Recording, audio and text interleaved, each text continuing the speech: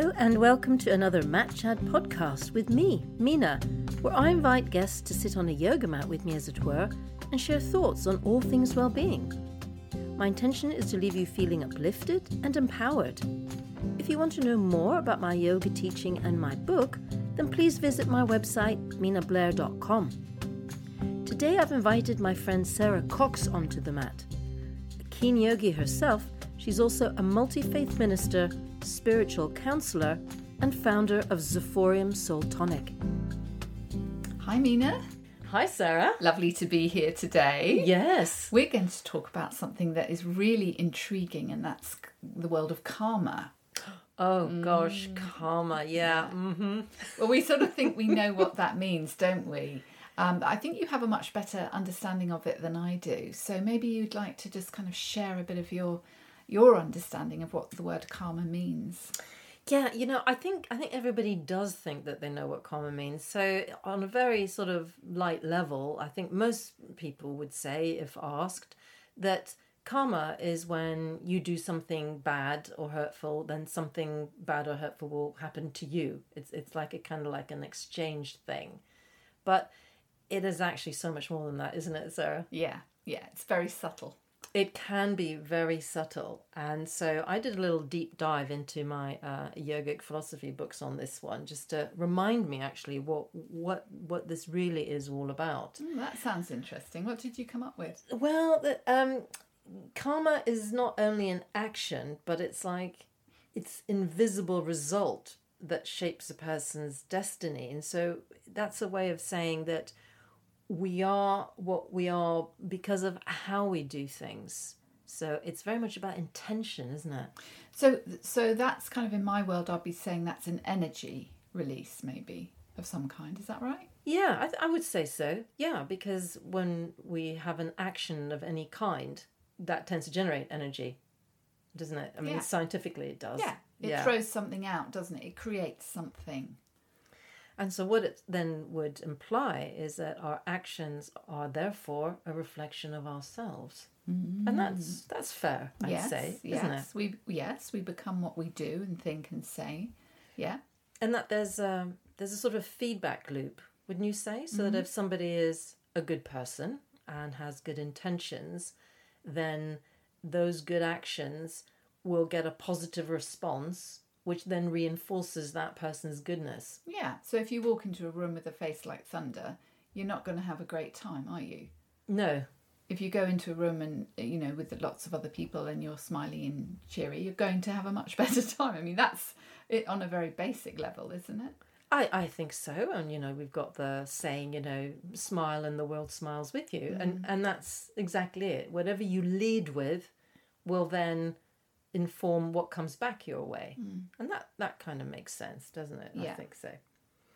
But I was kind of just curious about where the word karma actually comes from, and it comes from the Sanskrit word kri, which means to make or to do, and that can also mean, in a broader sense, action or work or product or effect. So you can feel the energy around that. Yeah, it's something that... It's a sort of action energy, isn't it? Doing energy, yeah. And I was thinking about, there's actually something called karma yoga. Oh. Yeah, and we all know somebody who practices karma yoga, which was Gandhi. Right. Is that a conscious thing he did, or...? It is a conscious form of yoga. So when people hear yoga, they think, oh, that involves, postures and doing strange things with your body, but actually it can be conscious. And conscious karmic yoga is, and I love this actually, this is where you do an action but without the involvement of the ego. Right. So in terms of karma yoga, are there any postures involved with karma yoga, or is it just a mental sort of approach to yoga? It's a mental practice. So it's encouraging an action without you kind of thinking about it. Because when you think about it, right, when you do something, your ego is involved. Your mind is actually in control all of that the time. action, right? Yeah. We talked about this. Yeah, all the time. So we kind of make a choice about what we're going to do or what we're going to say or what we think. And that means that the ego is invested in that. So, for example, if I want to be kind to you, so we're friends, and I think to myself, oh, I'll be kind to Sarah. I'm going to do her a kindness. Well, right there, I'm generating a karmic burden because I'm attached to the result, and I want to be kind to you because maybe I think it's the right thing to do. Okay, so this is about getting something in return, you're saying. Yeah. Even if it's very subtle, the ego is saying, oh, I'll be kind to you because it'll make me feel better, or I'll look good in the eyes of others. Is that what you're saying? Yeah, exactly. So if I'm nice to you, and then I go and tell my other friend, oh, you know what, today I helped Sarah, make something or whatever, and I'm telling my friend that because I want her to think well of me, that is generating karmic burden. Yeah, and I when I see celebrities who you suddenly find out they've been doing amazing things quietly behind the scenes for years that they never mentioned, that would be karma yoga then, wouldn't it? Because they didn't want fame for it, they didn't want anyone to know, they just did good deeds. Yes, I would say so, but in the strictest definition, it's where it's where an action is so spontaneous that it actually bypasses your thinking completely. So it's as if nature itself is the author, is a quote from one of the books. And that's why it takes a lot of conscious effort to actually practice it. So Gandhi dedicated his life to practicing karma yoga. And he read the Bhagavad Gita every day.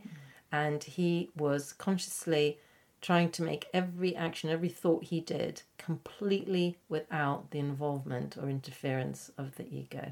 Do you know, when you said that, I'm starting to think of little children, I mean really little ones, when they just are doing something and they suddenly fling their arms around you and give you a hug and a smile that just fills your whole heart with purity and spontaneity. Would that be the same kind of thing? I think so, because you can generate a burden with karma, but also opposite. You can generate the positive karma to actually burn off some of the burden. Oh, I like the idea of doing yeah. that. Come on, how do we burn off our that? rancid old karma? Yeah, what do we do? Well, it's not so easy, is it? Because we've talked about this before, where karmic burdens can be inherited, can't they? Yes, yeah. You don't even know. Through shame and denial, you take on the family patterning. Yep, whatever you've been told, for example, and it can come down. And then it's up to every person then to decide whether they want to work off that karmic burden in their lifetime or not, in fact, or just add to it.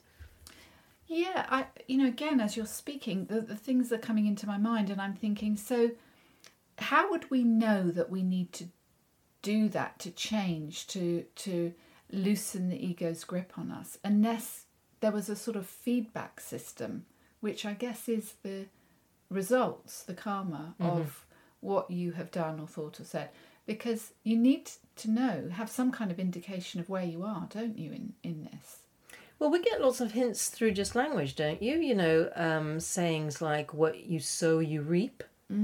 Well, that's another way of saying if you're throwing out negativity and then you'll get negativity coming back at you. Yeah, and that's absolutely right? true, isn't it? So, I mean, the universe has a way of letting you know where you are at with that, I think. And, I mean, in my counselling days, I've had some very interesting examples. I was working with a German lady, and she, as part of our work together, described the real deep-seated guilt and shame that she carried for Germany's part in World War II, and that her father had fought in the war, obviously on the side of the Germans. And yet she hadn't even been born. And yet she carried active guilt, a karmic burden from that. It can be quite intense. Yeah, and so the karmic burden can be a collective burden as well as an individual one, can't it? I've had a very similar client. I think it was her grandfather who was in the war and did really very dreadful things. And it was very unconscious. It took a long time for it to come to her recollection. Is that the right word? What word am I looking for? Recall. Recollection. Yeah. Recollection that she was actually acting out the shame of the collective German country. So it can be like a national thing, as well as a family thing. You know, it can be karma works on all level. And maybe global. Yeah, absolutely. Why not global? Yeah, why not?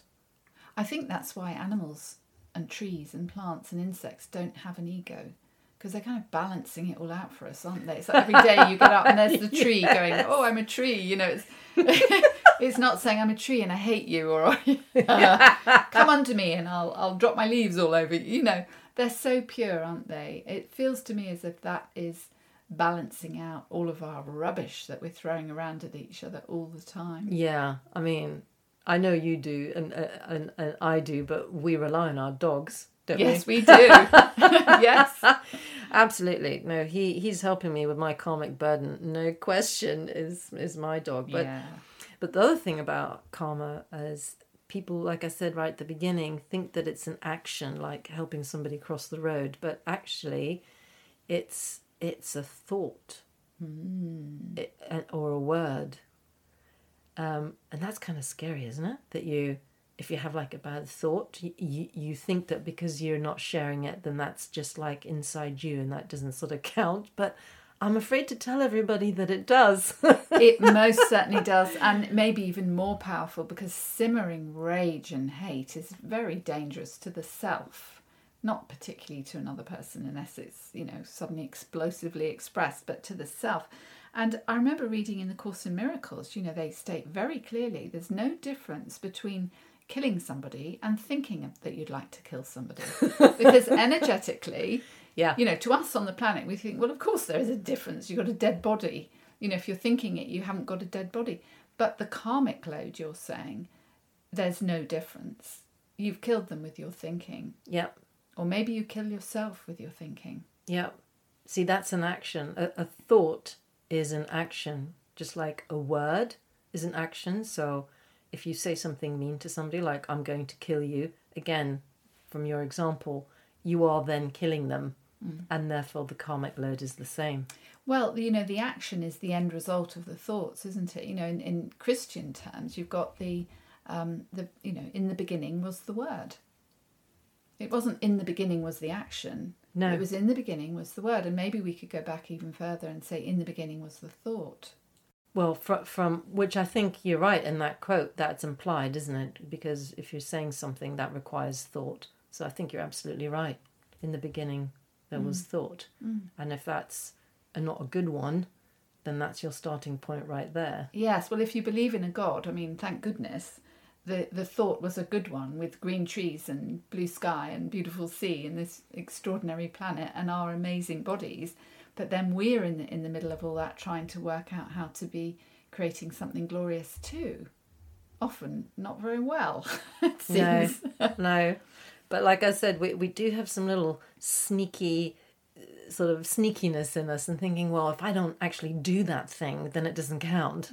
But as I said, it does. And I have to say that just quite recently, actually, I had a really liberating, massive aha moment about karma, which relates back to one of the first things I think I said to you when we first met, was, this was 5 years ago, when I was not in a very good place, reflecting on a relationship with a family member and being incensed that I felt that person was somehow getting away with past misdemeanors and causing me hurt, specifically causing me a lot of pain. And because of that, I was just not going to forgive. And you were trying to explain to me, although I wasn't listening, that actually when you don't forgive, that's karmic burden on yourself. On yourself. And I remember that because I remember feeling the resistance of which obviously I have done too, but I don't want to let it go because they need to be punished. They hurt me and I want them to be punished. Very subtle, but it's there, isn't it? Absolutely. And I meant it. But what I couldn't see, because again, the ego, you see, was really involved. There's a highly emotional charge around this. I couldn't see past it. Was that I was generating my own karmic load and not realizing, and this is the really great news, this is like the headline great news with karma, is that if you just realize that every individual is generating their own karmic story and therefore will work out their own karma. So in other words, you don't have to worry about anybody else's karma. You don't have to be judge and jury for anybody, because they will need to work through their karmic burden with the universe. Yeah. And that all you're doing, if you're getting very het up about, well, that person should be punished, why are they getting away with that? That's not fair. All you're doing in that moment, from what those words just there, you're generating a karmic load for yourself. Yes. And you're sitting with it, aren't Yeah. you? Which is just awful, awful feeling. I mean, you can't get away with it. You can't think, right, I've forgiven that person because I'm a really good person, so I'm going to forgive them. And I'm just going to sit down in my deck chair and wait for the universe to punish them. That doesn't work either, because I've tried that one. No, I know. No, exactly. No, you have to properly let it go. So it is, and that's so liberating. And once I understood that, it's taken me a long time to realize this. Once I actually realized, no, hang on a minute, it's not my job. Why am I wasting my own energy worrying about the fate or the destiny of someone else? They will be doing that themselves. That's up to them. It is. And then I've never seen a punishing God. I've never seen a punishing anything. When I'm doing my mediumship work, and I've seen people on the other side who've done really despicable things. There's never any condemnation or punishment. That's not how it works. It's like, well, go back and try again. Go back and do it this way. See if you can find it this time. So we might not see the results of anything in this lifetime, and that's what's frustrating to our ego. To say, I'm willing to just let go and let God or let go or let the universe decide, and I have no expectations about it at all, because it's not my business. No, and what the only thing that is your business is yourself and your own karmic contract, as it were, with the universe, and that you can decide whether you want to spend your lifetime dealing with whatever that burden is, or not. But you don't need to get involved with anybody else. So beware of sentences that start with, oh, did you hear about what happened to so-and-so? You see, that kind of gossipy, slightly judgmental thing where we get really involved in other people's stories. That right there, you see. It has to go. It's a recipe for the wrong kind of thing. Why do you think we like doing, without the understanding, why do we do that? Because it distracts us from dealing with our own stuff. Right? It's just the perfect ego distraction. And get yourself really involved in what someone else is either doing or not doing and judging it. And it's always somebody else's fault. Absolutely. Yeah. Yeah. Well, of course it is. Yeah, no. Didn't you know that, Mina? Yeah, I mean, we do, and it can be so subtle, and it can be under the guise of being a good person. If you are, like I said, if somebody is in a bad relationship, in your view is in a bad relationship, and you're getting quite incensed that they're not listening to your good advice and not, you see the problem there. It's not for you to deal with it. You can be supportive, obviously. I'm not saying don't be so, but or you can walk away. That's equally as valid. Absolutely. But just be aware that you are generating energy in everything that you say, think, and do. And wow, that's kind of it's kind of exhausting. That really is taking back our power, isn't it? And I think, for me, that has been, the understanding of that. I work it all the time. I fail miserably quite a lot, but I'm trying to do that. That has been the most liberating aspect of my whole spiritual journey, is to think I do actually have control of everything. And that is a lot. It's overwhelming. Yeah, and it's all in the letting go. So when we talk about this planet, the universe, our energy here as being a kind of baby nursery, I really get that.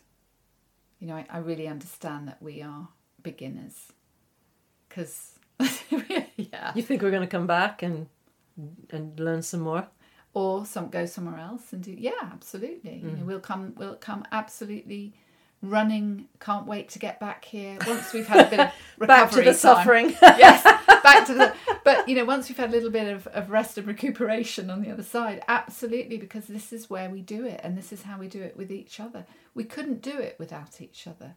So even the most painful experiences and people in your life are the gift that just is beyond anything we can even begin to touch on with our ego brain. Yeah. No, I think it is.